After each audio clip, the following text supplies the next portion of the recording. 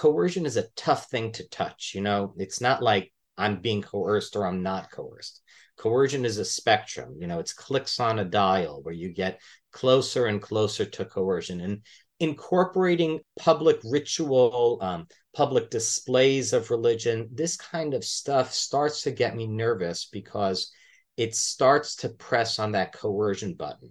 And especially given that it's tough to know when exactly you've crossed the line, I am generally reluctant to embrace those kinds of policies in public schools. I'm Scott Kahn, and this is the Orthodox Conundrum.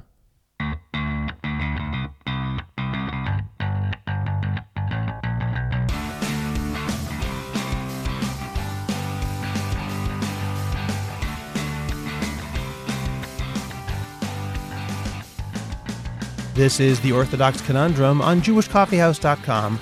I'm Scott Kahn. Several well-publicized events in the Orthodox world over the past year have brought the issue of the separation of church and state into sharp relief.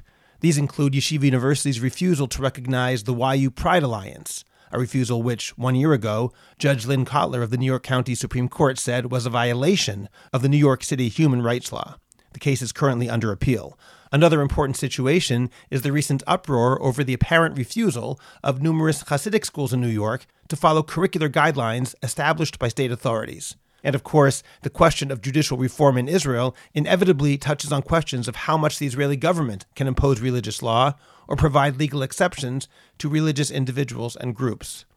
In order to better understand some of the biggest questions surrounding church and state, I was honored to speak with Professor Michael Avi Helfand. We discussed several specific situations, including the YU Pride Alliance and the Hasidic school issue, to get past the often incorrect public perception and outline the actual legal issues in each case. We discussed whether private schools should be eligible for public funding, whether this might lead to government authorities dictating educational requirements that Orthodox schools won't be able to accept, and whether the government's mandating aspects of the curriculum is necessarily tied to funding in the first place. We also touched on the philosophy behind the separation of church and state, how much of it is rooted in the Constitution and how much is based on broad interpretation, the definition of core beliefs and even the word religion, and much more. We'll get to that conversation in just a moment. First, let me remind you to share this podcast, rate the Orthodox Conundrum, and write a review on Apple Podcasts, and let us know what you think on the Orthodox Conundrum discussion group on Facebook. Check out JewishCoffeehouse.com for the Orthodox Conundrum and other great podcasts, and remember to subscribe to them on your favorite podcast provider. Please subscribe to my new Substack, Orthodox Conundrum Commentary, where you can read my latest article, Get Out of the Ezrat Nashim. The link is in the description of this podcast, so sign up for your free subscription today. The Orthodox Conundrum is looking for sponsors, either to promote your business or organization, or in somebody's honor or memory. If you would like to reach thousands of listeners every week, write to me at scott@jewishcoffeehouse.com. Thanks to all of our Patreon subscribers who have access to bonus Jewish Coffee House podcasts, merch, and more. You should join our Patreon team too. The link is in the description of this podcast. Finally, if you don't have a podcast, you're missing out on the best new way to reach hundreds and thousands of engaged listeners. But if you want to start a podcast, you need to make sure that it's really good, both in terms of content and production values, so that you will be noticed among all the other podcasting options out there.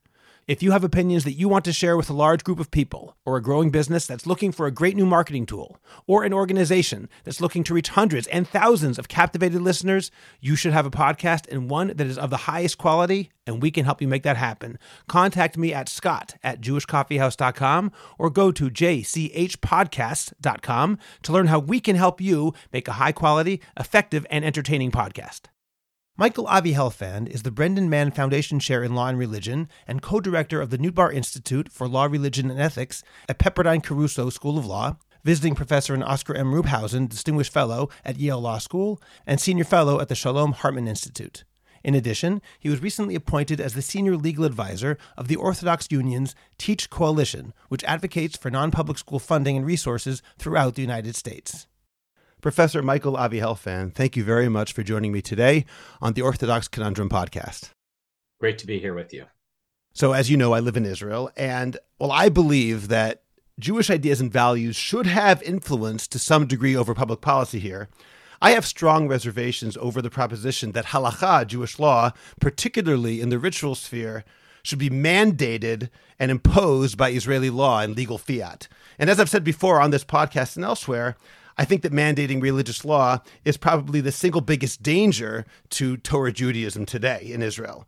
I know that the United States has problems. It's not a perfect society. But one area where I really respect the way that the U.S. government is run is the constitutional separation of church and state, or the Establishment Clause, where there can be no establishment of religion.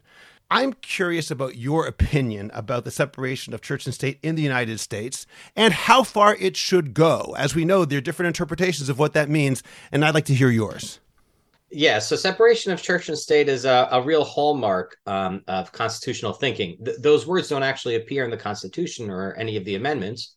They're captured in this thing known as the Establishment Clause, the idea that government shall make no law respecting an establishment of religion. And, as you've already alluded to, lots of interpretations. It's super ambiguous. What's an establishment of religion? Who knows what that might be? I've got my own view, which is what you asked for. That's right. Which kind of thinks about issues that come up in this context in like different buckets. So you mentioned like forcing ritual. That's something that the founding fathers really pushed back against. The idea that religion was valuable to the extent that it was voluntaristic, this kind of impulse of voluntarism. Like religion is valuable to society, valuable to God. To the extent that it's voluntary. So kind of coerced religion doesn't quite work. But, that only tells us a little bit. There are these other kind of puzzles and issues. On the one hand, you have certain kinds of issues, separation of church and state, a lot of the can government fund religious institutions? And then you have, different kinds of cases like what kind of symbols can there be, crosses or 10 commandments on government property? What about prayer in public schools? Each one of these kinds of cases has different kinds of values behind them. And if I were trying to boil down my view, I ultimately think that separation of church and state is intended or ought to be deployed in order to mean that everyone's treated with respect to religion neutrally. Everyone has equal access to funding. Everyone is treated on equal terms by their public schools. Everyone gets to feel like they have an equal share in the public square. Okay, well, is that, and again, I'm speaking very much as a non-constitutional scholar, but as you mentioned before, the term separation of church and state does not appear in the Constitution. I believe it was first said by Thomas Jefferson, the wall of separation between church and state. And I would think that concept, which again is not in the Constitution per se, is an interpretation, perhaps his interpretation of what that Establishment Clause means, but that would mean that almost a maximalistic type of separation more than what you're suggesting. Are you saying that you're saying something different from Jefferson, or are you actually interpreting him? Yeah, it's a fun question to know, to think about what Jefferson would think about some of these issues. Yeah, I describe myself as trying to, I think everyone thinks they're trying to blaze a middle path, right? It just depends like what goalposts we want to use. But, to me, there are a lot of folks, the American Jewish community, for example, we were the biggest advocates in some ways around separation of church and state in the 60s and 70s. And so much of the American Jewish community were absolute separationists. They had this view, the American Jewish Congress, American Jewish Committee, Anti-Defamation League, that church and state, religion and state needed to be kept as far apart as possible, absolutist. And so that meant no funding of religious institutions under any circumstances, no prayers, whether the prayers were coercive or whether they were voluntary, no religious symbols on government property, really trying to do everything in their power to enact legislation and to promote court decisions that would keep church and state completely far apart. And there have been a lot of dissenters over years from that view. There are those who kind of like pick at this and say, no, we need a little bit more religion in the public square. Some religion is important because of what it does for society. There are other people like me who really think when it comes to church and state in terms of neutrality, it's not that we need to keep church and state separate. It's that we can't establish a religion, a particular religion, or religion over non-religion. But if we can find ways to, enact rules and doctrines and policies that make all people of faith and people of no faith at all feel like they're on equal terms, they have equal standing when it comes to the public square, that's the kind of thing, I'm in favor of. Maybe like a really good example, if you're looking for like, where does this cash out? Oh, cash out is probably a good term. The funding question is probably the clearest version of this. The American Jewish community, before kind of Orthodox advocacy really got its sea legs in the 50s and 60s, really pushed for no funding ever. And, Orthodox advocacy, both for reasons of principle and reasons of pragmatism, said, no, no, no. If we can treat everybody equally, this isn't a establishment of religion. If we say every school, every private school can get funding, but religious schools should also be able to get that on equal terms, this isn't a separation problem because everyone is being treated neutrally. And that's probably one of the biggest fissures when it comes to this question. What exactly does the First Amendment mean when it wants separation between church and state? It's very interesting for me growing up in the 1970s and 1980s in Massachusetts, coming from a background where I was always indoctrinated with the idea that, of course, no money can possibly go to Maimonides or Solomon Schechter or any of the other parochial Jewish schools in the area, because that would be terrible. That's against the Constitution. That's how I was brought up. And even today, when I realize that it may not be what most people think or what all people think, it's still hard for me to get past that simply because it was so ingrained in me. But I am curious about the nature of funding and whether strings are attached by definition. In other words, if we do accept money from the government, let's say a Torah Masorah school, a co-ed modern Orthodox school, any kind of school, what does that mean when we take money from the government? Does that mean that they have a say in anything that we do as educators? Yeah, so there's this doctrine. It's called the unconstitutional conditions doctrine. It's terrible. It's a hot mess when it comes to constitutional law. So people don't really love to talk about it. But on the one hand, there's this constitutional idea that if you can't do something as a matter of the First Amendment or as a matter of the Constitution, there's some rule or policy that's unconstitutional. You can't also use money. It's not just that you can't do it directly, but you can't typically use money in order to try to generate that same kind of outcome. So I can't buy your constitutional rights. That being said, there are strings that government could, in principle, put on funding programs. There's actually just this week some active litigation in the U.S. as to the extent to which you can actually put strings on. And here are maybe a couple of good guidelines on it. On the one hand, government can't put strings on government funding that target religion. To target religion is unconstitutional. So I can't try to develop some set of strings that it's very clear when you stare at them. It's well, I know what you're doing. You're really going after religious schools and trying to get them to do things because now you know that they're getting money they're getting government money. On the other hand, if you just have, certain kinds of policies that work across the board for all private institutions when you give out funding, that's probably constitutional. So there probably are some set of strings that government can put on funding programs that it makes available to all private institutions. I think that's right.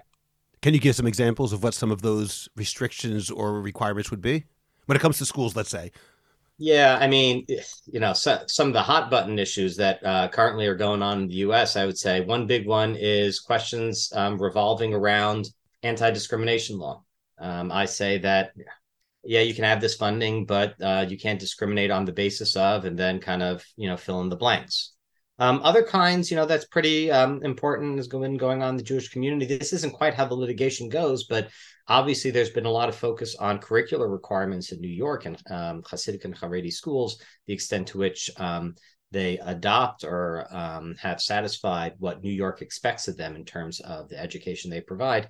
You could imagine a universe where funding was made available on condition that you taught a particular curriculum. That'd be another kind of issue. And so in each of these cases, one of the major focuses, at least with respect to the First Amendment, you'd want to make sure that you had certain kinds of requirements, certain kinds of strings that weren't going after religion in particular, but were really being applied across the board. That's probably a good first cut at the issue.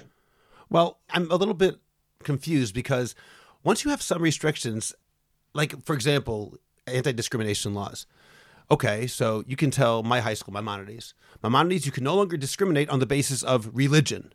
That sounds like a reasonable thing to say, but Maimonides discriminates by definition on the basis of religion. They only admit Jewish students. So how do you navigate that? Yeah, 100%. So as I said, the kind of targeting religion is probably a good first cut. Let me give you a second cut. So there's the second issue, generally the First Amendment is read to mean you can't target religion, but there's the second set of protections that afforded religious institutions. In the US, we call it church autonomy. Sometimes In some contexts, it cashes out as something called the ministerial exception. Here's the basic idea that religious institutions, over some subset of internal decision-making rules that they have, some subset of them, they have this kind of heightened protection. Here's like the clearest example. Think about like your average Orthodox synagogue in the United States. It decides it needs a rabbi, right? So it opens up a search. And as part of the search that it opens up, it says, yeah, everyone apply. And then, well, do you mean everybody? Well, no, you mean men, right? You don't mean women for your average American Orthodox Jewish synagogue. And there's a federal law that prohibits employers from discriminating on the basis of sex when it comes to employment opportunities. So how can a synagogue, how can a shul say, listen, we're only going to hire men? Doesn't that violate federal law? One way to think about this is, and the Constitution, there are also statutory protections. The Constitution says, listen, there's this thing called the ministerial exception. When a religious institution hires and fires ministers, it's protected from all these laws because it has to be in control of these kinds of core decisions that it makes for its religious community. And that kind of makes sense. You can kind of see how that works. And that kind of idea that even though you have these rules that float about and statutes that prohibit certain kinds of discrimination, also probably would cover things like, I don't know, decision who your members are and maybe who your students are. These are the kinds of decisions that religious institutions make that run to the very identity of the institution, the core decisions it makes about, who's going to participate in this enterprise, that it's probably has a First Amendment right to do free from government control. Now, once you think about it that way, it's unlikely that you could put a string on that requires a religious institution to forego those core kind of church autonomy rights. I hope that made sense. There was a lot going on in there. But you can't tell somebody, listen, now, if you want this money, you have to hire female rabbis or you have to have non-Jewish students, because ultimately in those instances, you'd be cutting against a certain kind of First Amendment right that's a bit too far. You said a lot, which is very important, and we are going to get to some practical cases too. But before we get there, as we're Porech Ba'avir right now talking about theoretical cases, there are a couple things you said which I still have a hard time really putting my finger on. The first of them is this, which is you talked about core beliefs or core values.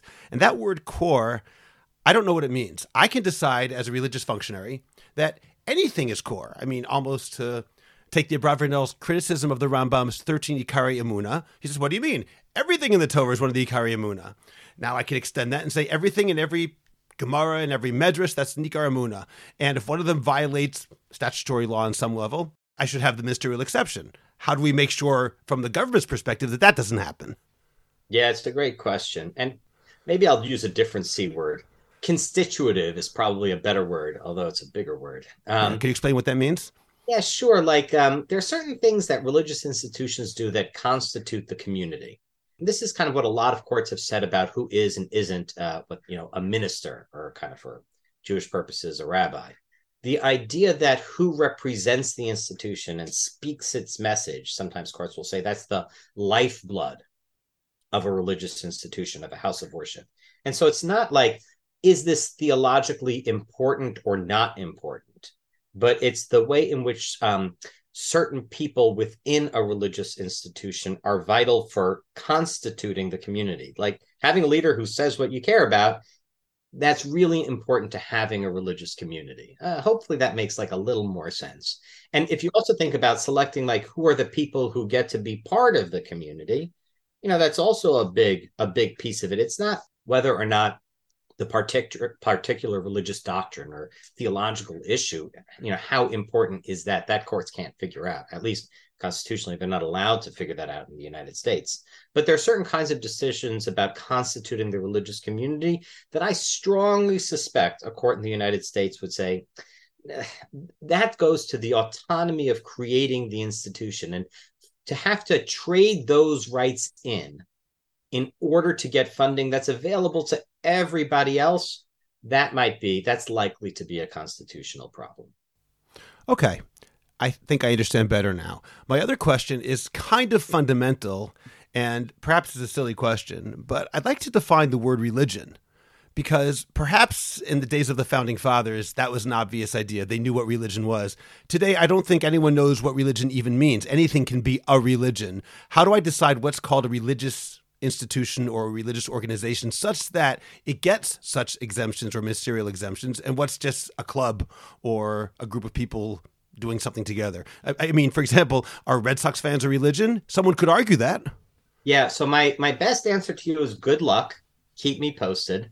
Nobody really knows how to do this. That's the true answer to the question. Figuring out what religion is super duper hard. Sometimes you'll have courts making reference to religion has something to do with the supreme being, but sometimes it doesn't. But most of the time it does. And so, you'll have like hallmarks, but courts do I'd say, a pretty non-fantastic job of figuring it out. And as a result, there has been litigation over time. I don't know if you've ever gone down the rabbit hole of Pastafarianism and the Church of the Flying Spaghetti Monster. These are fun little I things. actually have not. So, okay, well, I don't know if you really want to, but maybe you're getting a sense. They have their own 10 commandments. They make references to the supreme being's noodly appendage. The goal here is to try to show the way in which you can manipulate the concept of religion and take it so far and then show up in court and ask for certain kinds of protections. Like, I want to wear a colander on my head while taking a picture for my driver's license. Normally you can't. I want to wear the colander on my head. I'm a Pastafarian. You get the idea of it. Yeah. So you can see how you could stretch this thing and you could create problems, and like all good concepts, just saying to my teenager the other day, I took him to the airport. He's in Israel for the summer, and we were talking about little arguments here and there. And I'm like, line drawing arguments aren't really that interesting to me. They're hard.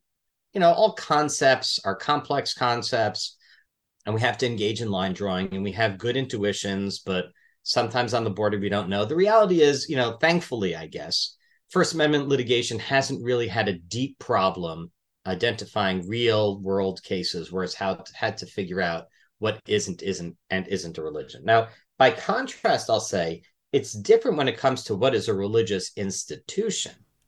Now, that's actually been like pretty significant litigation in the United States. One of the biggest issues, like in the last 10 years, is like whether for-profit entities can also have religious rights. This is a case of Hobby Lobby, this craft store, that said, like, we don't want to participate in the Affordable Care Act, this insurance program. Affordable Care Act's what they call the contraception mandate, this idea that you had to include in the insurance certain forms of covered contraception for your employees.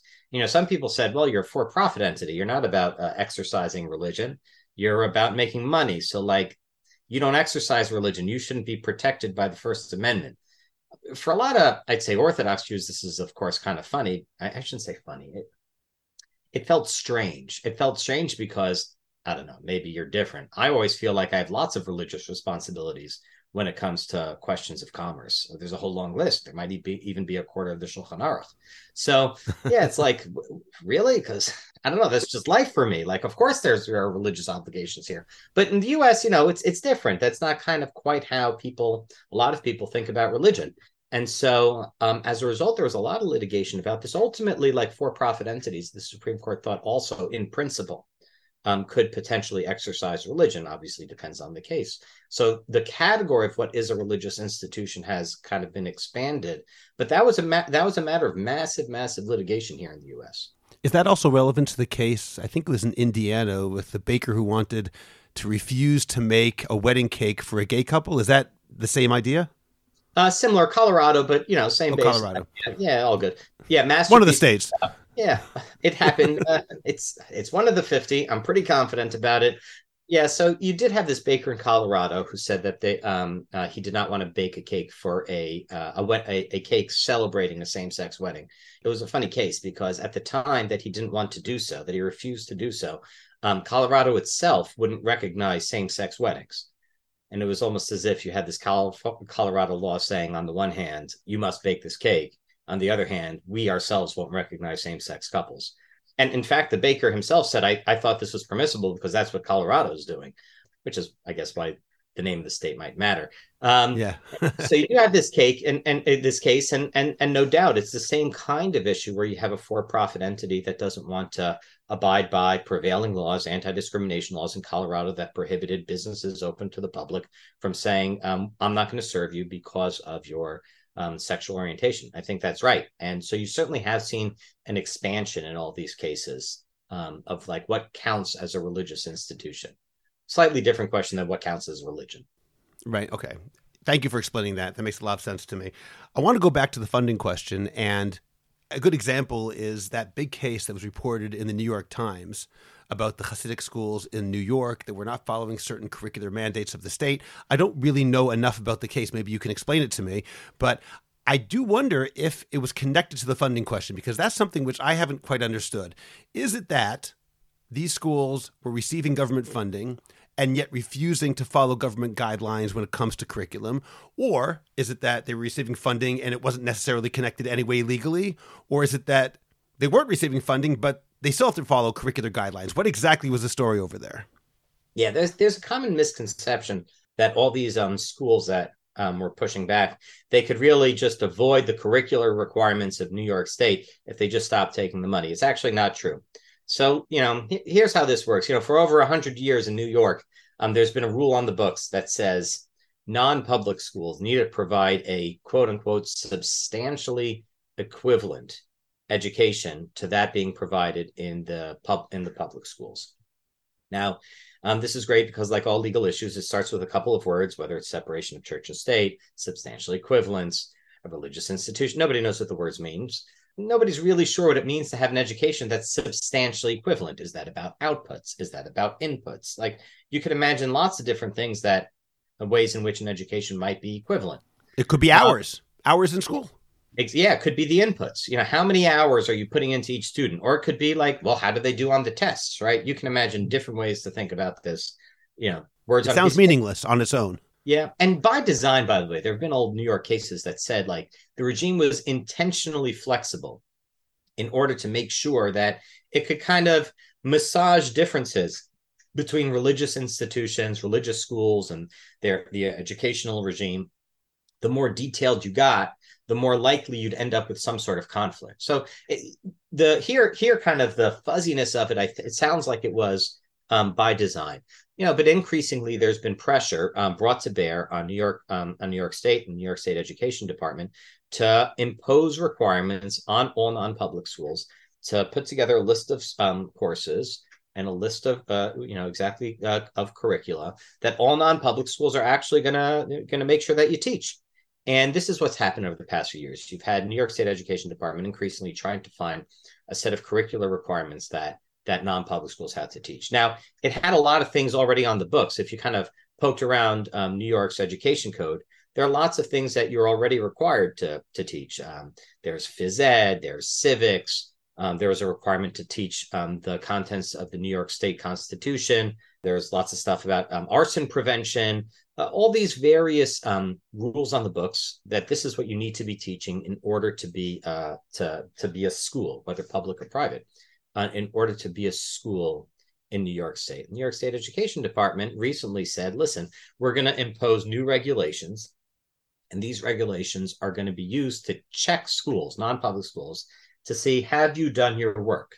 Have you taught all the things that already exist on the books? Have you taught all these things? And if not, we're going to have a process with which we evaluate you. We are going to have a process that if you fail, we're going to give you notice. And if you continue to fail in adapting your curriculum and adopting these requirements, we're going to close you down. And everyone who continues to go to that school is going to be a truant. And I guess then in theory, their parents could be criminally negligent. You're not a school, and it has nothing to do whether or not you're taking money or not. These are the requirements. This is how we're implementing them. And if you fail to abide by these rules, we're going to shut you down. That's kind of the crux of the case. Very interesting. Let me ask you, Avi, is it also true that if a school does take funding, in practice, the government is more likely to hold to a more literalist understanding of those terms of an equivalent education? In other words, what I mean is that once I'm taking money from the government, are they less willing to massage it and say, well, you're kind of meeting the requirements. It may not be history, but it is Jewish history, so that's good enough. Or does it not matter? Are they completely separate offices, so to speak?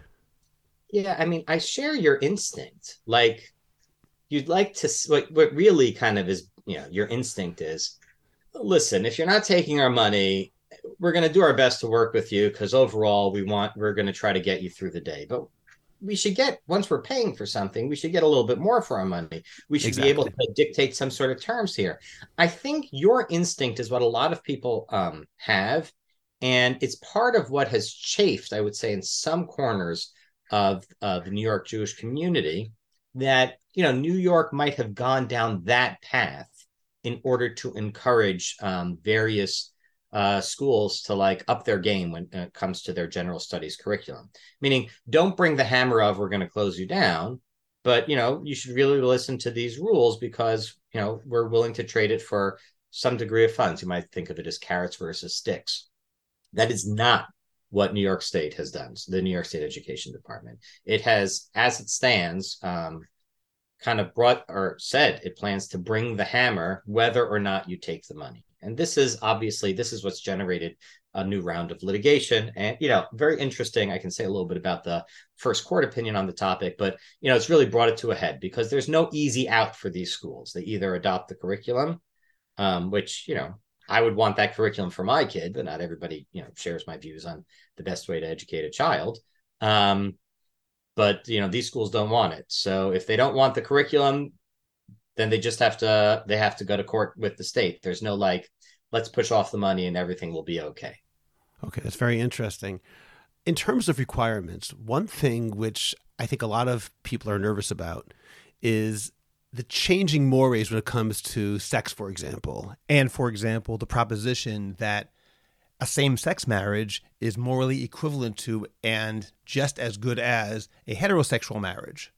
I wonder if there's going to be curricular requirements for parochial schools to have sexual education of a sort which might violate that any given religion, Judaism or otherwise, their tenets and beliefs.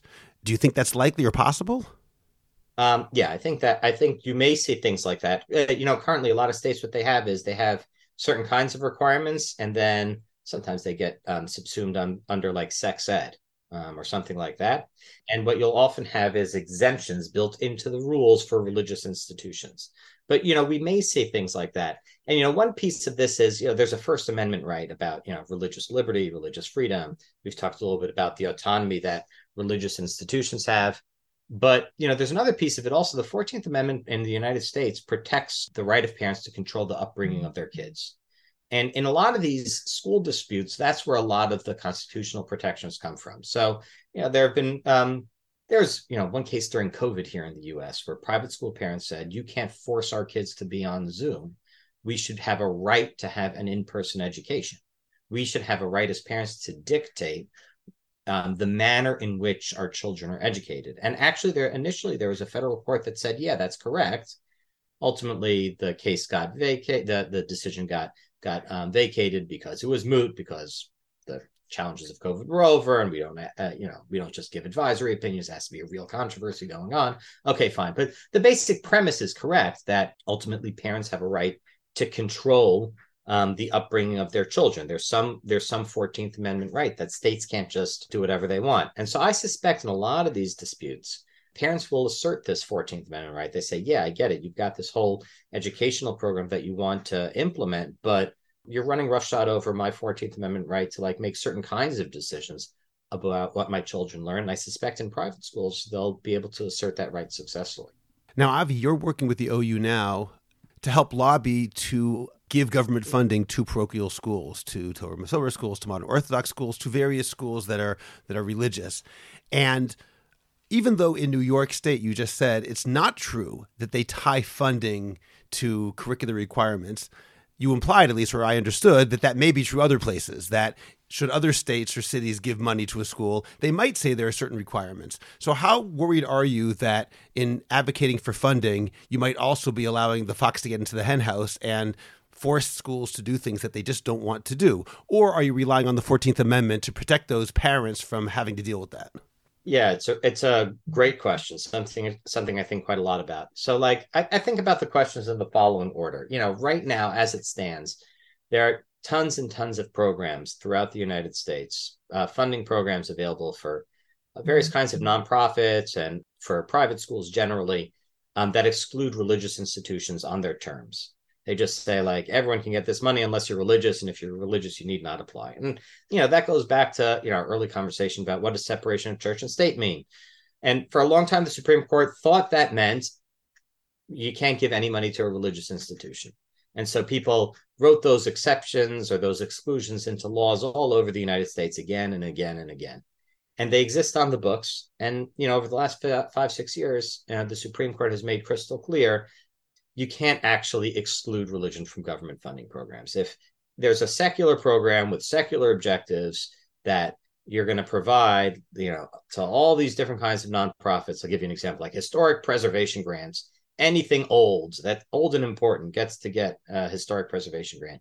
You can't then say, oh, you're religious, you are old, you are important, and you would have gotten this money, but turns out you're religious, we're not giving you that money. That kind of exception now is understood by the Supreme Court to violate the First Amendment. So cut number one for me is this.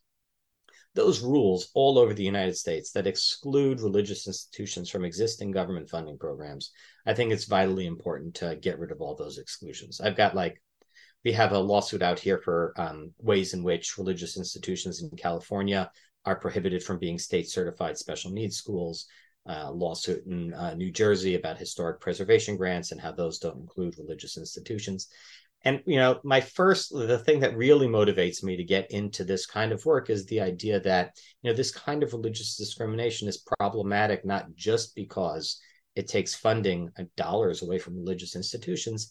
I think the way in which we've woven in these exclusions of religion into laws around the United States undercuts the equal standing and equal citizenship of religious citizens around the United States and Jewish citizens.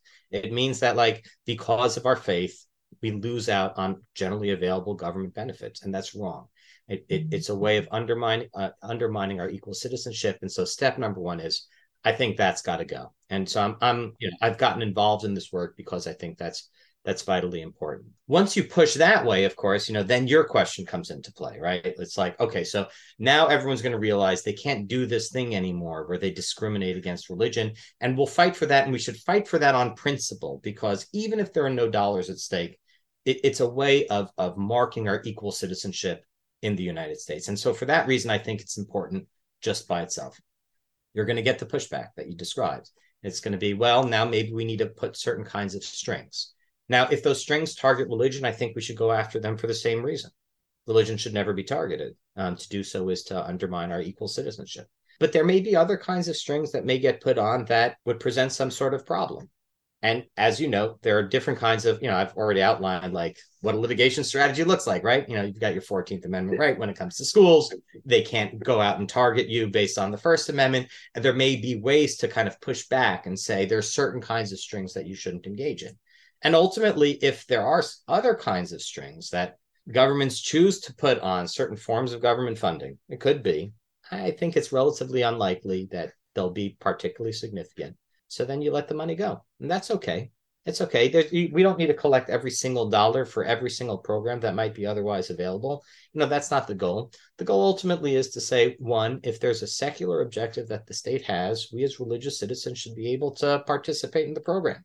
And you shouldn't exclude us because we have faith commitments. Step number two, we should encourage them to make them available and make it actually possible for us to use those funds. And I do think we'll be largely successful on that. And if on the margins there are some things we have to let go, that's okay. I'm okay with that. Okay, that makes a lot of sense. Let me ask you about the flip side.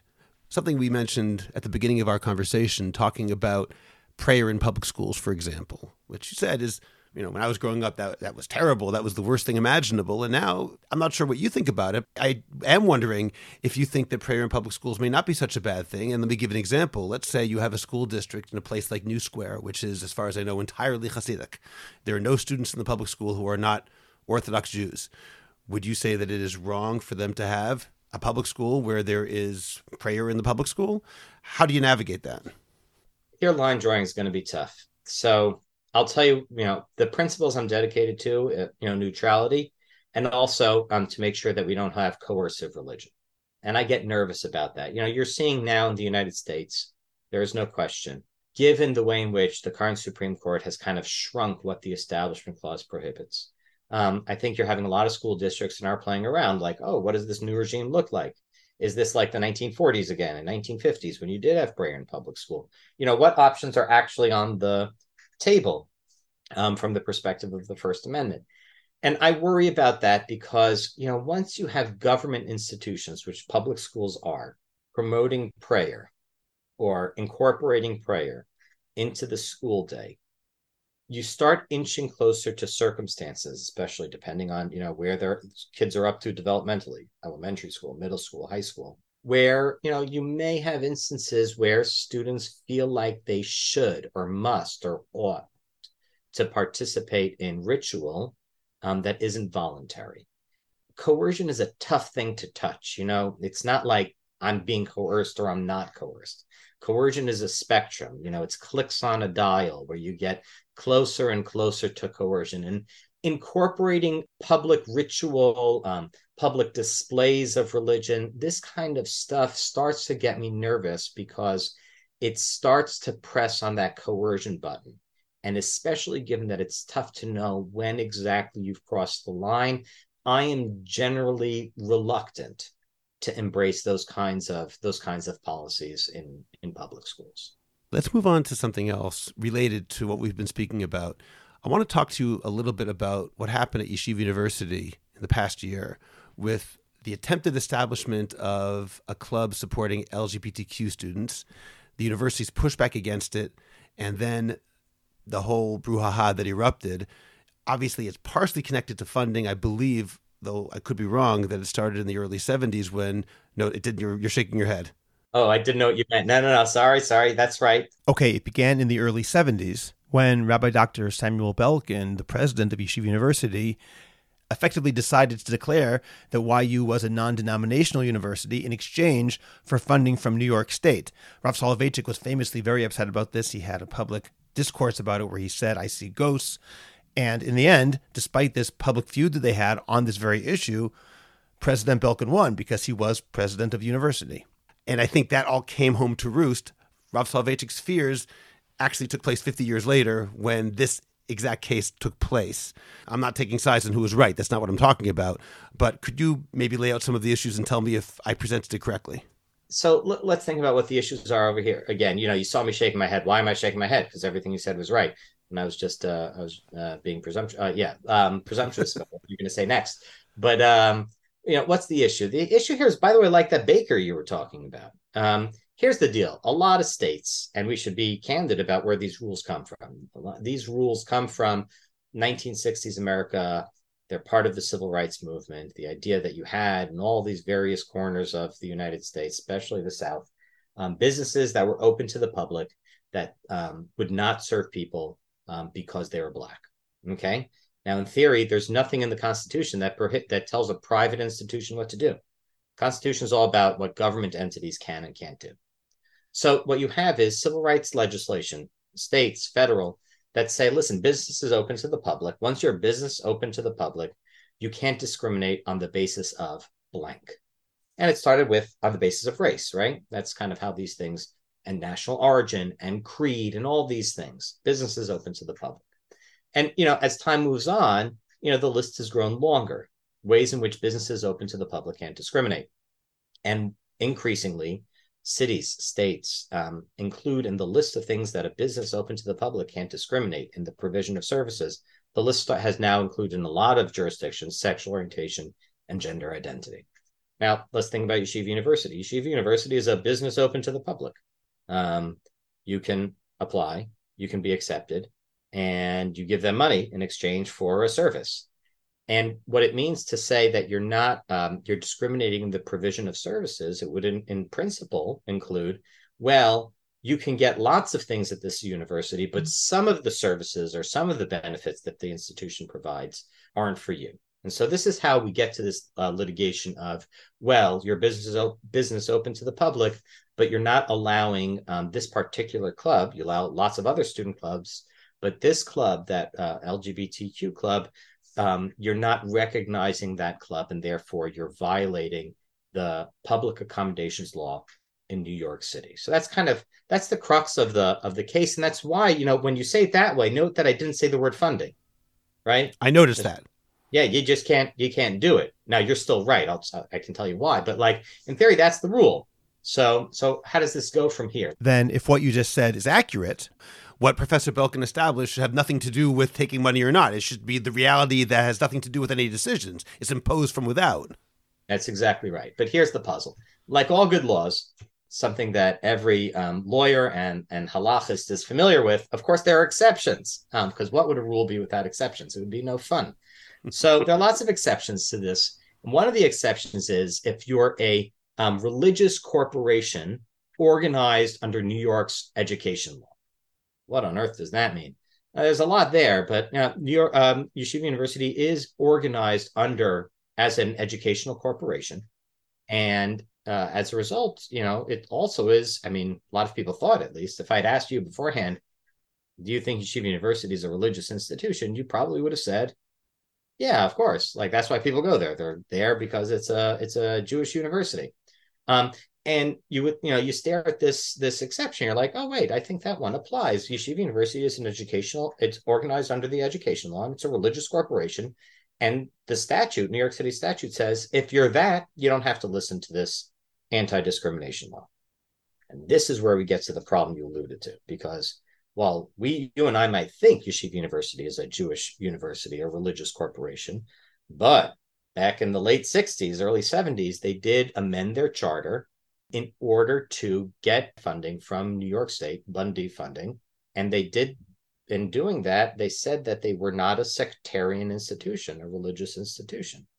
Now there's some fuzziness over here. What exactly did they say? Maybe they said that, they're an educational institution. It's not, they said they weren't religious. They just said they're primarily educational. There are, 6 ways to Sunday to figure this one out. But that's where it comes up. The choice that they made in the late 1960s, at least New York courts have read to mean that they claimed, or they argued, or they asserted, at least in the late 60s, we're not a religious corporation. If that's true, then they don't qualify for the exception that is in the law. I hope that made sense. And that's where it comes in. You said, and that was done in order to receive funding. That's why they did it. That's the claim. At least that's certainly the claim that the plaintiffs make. Yeshiva University has defended itself and said, no, that's not really what we did. That's not really what it meant. We really said we were an educational institution. And they say one other thing, which is, kind of intuitive. Don't look at our charter to figure out if it's a religious institution. Why don't you just show up and what are we doing? And this is, again, I mentioned this before, the what is a religious institution question, right? Which is, like I told you, is a puzzle. This is like another one of those things. Like, I don't know, the law says, are you a religious corporation? How are we supposed to figure that out? Do we look at your corporate charter? Do we look at what you do every day? What you call yourself, what you do? These are like tough questions. And Yeshiva University has made a very forceful argument. In fact, in some of their papers, they take pictures of mezuzahs and put them in the briefs to show our entire campus is replete with religious symbols. So and everyone comes here because it's a religious institution and because our curriculum is a dual curriculum. So the idea that you would say because of a charter change in the late 1960s that we don't qualify, you've got it dead wrong. And maybe I'll say one more thing on this. I actually think that's one of the reasons that there's so much fight about this. There are lots of reasons, but one of them is, part of the litigation has been for a vibrant Jewish community, faith community in the United States being told that their institution is not a religious institution.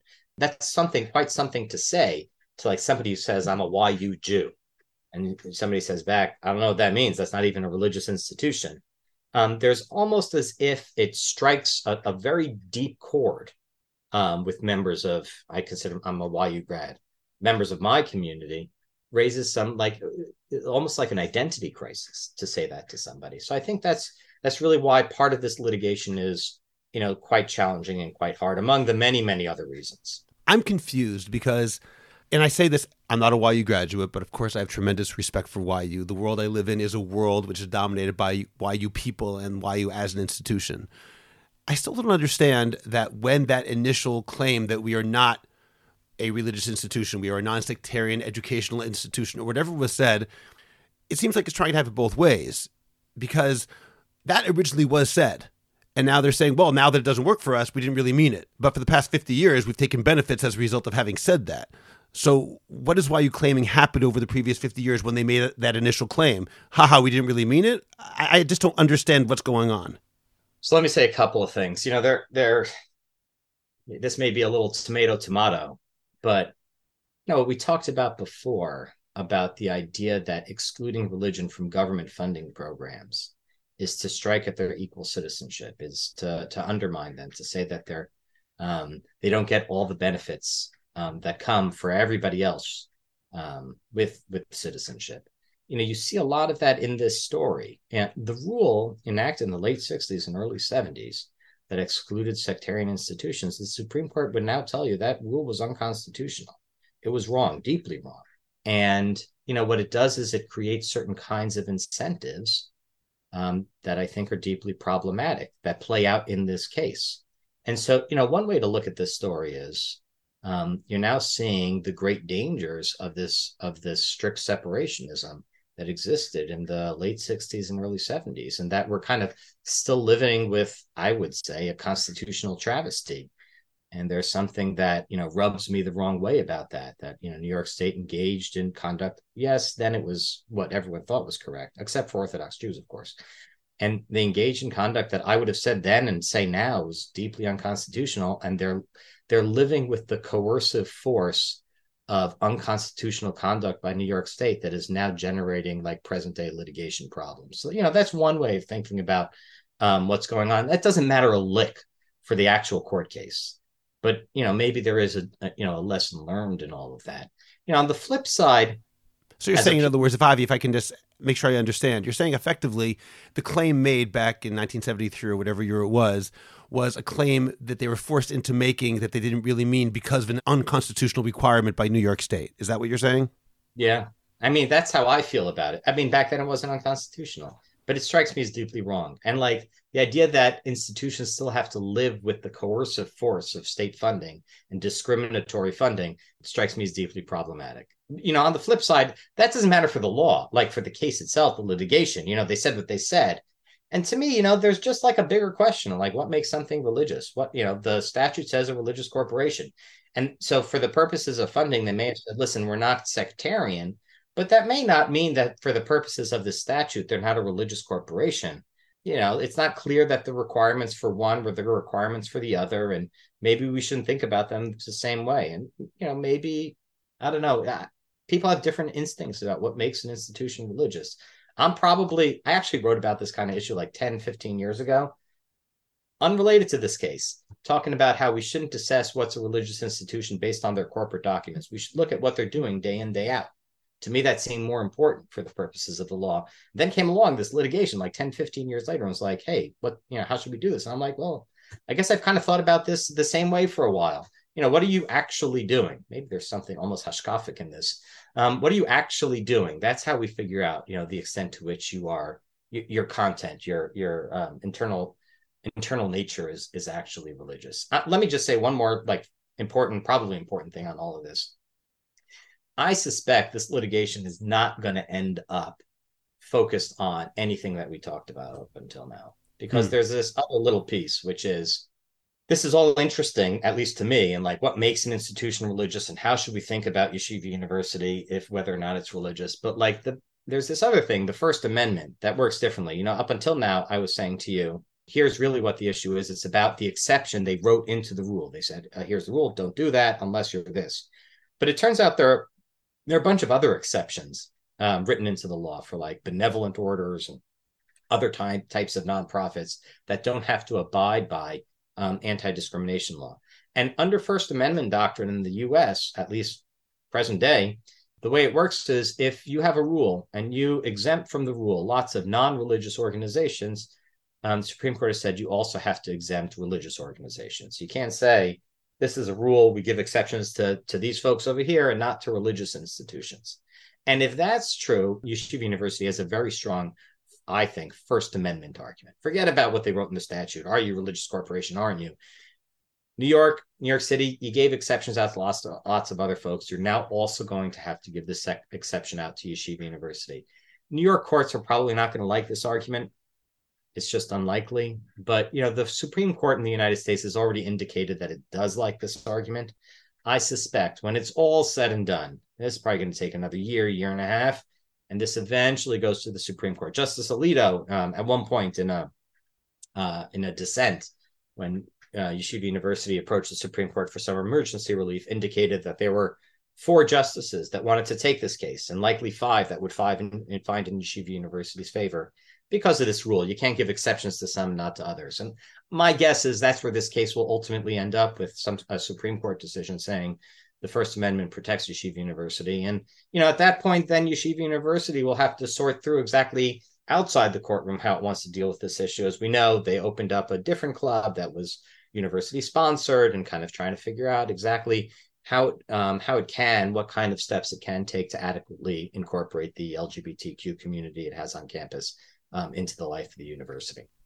Okay, you have really explained a lot that I did not understand before, so I really appreciate it. Avi, I do have a final question for you, and the caveat is that we spoke before we went on the air that you are not someone who lives in Israel. You are not an Israeli legal scholar. Nonetheless, I'm still going to ask you whether you think that the American philosophy of separation of church and state, however it's understood, should be imported or exported to Israel on some level. Do you think that this is a principle which has universal application even in the state of Israel, or do you think that Israel should be an exception to that?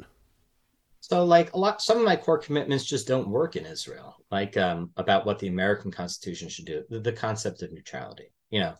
Israel isn't going to be neutral with respect to religion. That just doesn't work given its founding documents, right? It's a Jewish and democratic state. That's almost as if to say, there's something about Judaism that's going to be going on over here, and it's not going to be the same for other faiths. I mean, there's only one, written into this sentence. So neutrality isn't going to be a useful operating principle, I think, with respect to how Israel functions. On the flip side, some of the other tools that other kind of values that I find attractive, might work. Concepts of coercion, trying to worry about the way in which you have the coercive power of the state being used in order to generate religious practice and conduct, ways in which we're particularly worried about questions of coercion when it comes to non-majoritarian faiths, way in which a majority of a country or majority of a populace might be on board with a particular kind of prayer or symbol. But there are minority faiths, and we worry about the way in which pressing those in the public square might lead to the coercion on the parts of others who are trying to find their way to be incorporated into the public square, into the life of the country. I think those, they have some purchase. And to the extent you find them attractive, you can see importing some of them to Israel. But it really, I think, when you talk about separation of church and state, it really makes clear the way in which the United States isn't trying to establish a particular religion. And when you dig into it, it provides a series of values and reasons as to why it is the United States doesn't want to do that. And then you have to ask yourself, well, Israel obviously isn't on board with the separationist project, but which of these values do we think still ought to matter to a country that isn't just Jewish or isn't just Orthodox? How might those those values still be attractive? It's interesting because there are a lot of Orthodox Jews in the United States, I would say, who find a lot of these values attractive: non-coercion, neutrality. They want to live a life as a minority faith community in the United States where the law is animated by those values. And so it certainly gives you pause when you think about, well, wait a minute, here's this other country where a majority, to what extent can we somehow incorporate those into a society that obviously is going to be privileging the state in Israel as a Jewish and democratic state? Where are the opportunities to bring those in? It's not a very clear answer to your question, but maybe it's the beginnings of an instinct. Okay, well, I appreciate that. And I also appreciate your speaking with me today. This was really, really interesting, and I truly learned a lot from everything that you said. There are all sorts of things that I've heard of and perhaps expressed opinions on, and now I realize that I didn't necessarily know what I was talking about, and you really clarified a lot, and I'm sure there's a lot more to say as well, but I genuinely appreciate it. Professor Michael Avi Helfand, thank you for joining me. Thanks for hanging out with me. Subscribe to The Orthodox Conundrum on Apple Podcasts, Google Podcasts, Spotify, Stitcher, or anywhere else you get your podcasts. Please visit jewishcoffeehouse.com for other episodes of The Orthodox Conundrum, as well as many other great podcasts, including Intimate Judaism, The Maimonides Minute, Chochmat Nashim, The Francisca Show, and Let My People Eat. I'd appreciate it if you go to Apple Podcasts and rate and review The Orthodox Conundrum. It takes literally 2 minutes. It's just giving a certain number of stars and writing 1 or 2 sentences. Please like the Orthodox Conundrum podcast on Facebook and join our growing Facebook group, the Orthodox Conundrum Discussion Group, where you can feel free to discuss issues in Orthodoxy in an honest and friendly environment. I hope you'll become a Jewish Coffee House patron on Patreon. Just click on the link in the description of this podcast, and you can get bonus episodes, Jewish Coffee House merch, and more. You'll get special episodes on all sorts of topics that are only available to subscribers, and you'll be helping Jewish Coffee House spread our message of a welcoming, intellectually engaged, and honest Orthodoxy. Just join Patreon. It's only a couple of dollars a month, and you can stop anytime, so join today. Finally, do you have a message that needs to get out? Do you want to promote your business, your organization, or your cause? The best way is by producing a podcast, and Jewish Coffee House can make it happen. I have experience producing hundreds of podcasts, both for myself and for satisfied clients. Whether you want to learn everything you need in one day, or relax and record and let me do the heavy lifting, Jewish Coffee House Productions will work with you to make it happen and make it even better than you imagined. Let me help you today. Write to me at scott@jewishcoffeehouse.com or go to jewishcoffeehouse.com, click on Productions, and sign up for a free consultation. Make your voice heard, promote your cause, sell your product, and engage an audience now. I'm Scott Kahn. This has been The Orthodox Conundrum on jewishcoffeehouse.com.